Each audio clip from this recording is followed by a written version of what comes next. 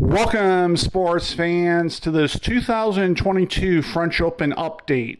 In this update, I'll get you caught up on semifinal action on the men's side.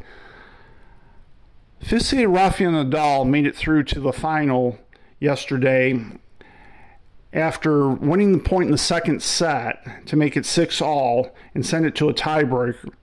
Third-seed Andre Zverev had to take a medical timeout and came back to the court on crutches after having severely injured his ankle, which caused him to have to retire from the match. As such, Rafael Nadal, after about a 3-hour match, ended up winning it 7-6, 10-8 in the tiebreaker, and it was 6-all in the second set when Andre Zverev's injury occurred. His opponent will be Casper Ruud, who became the first Norwegian tennis player, male or female, to make it to a Grand Slam final. As such, Rafael Nadal will be seeking his record 14th French Open win tomorrow. Stay tuned to Sports with Ed for more updates, and as soon as the ladies' final has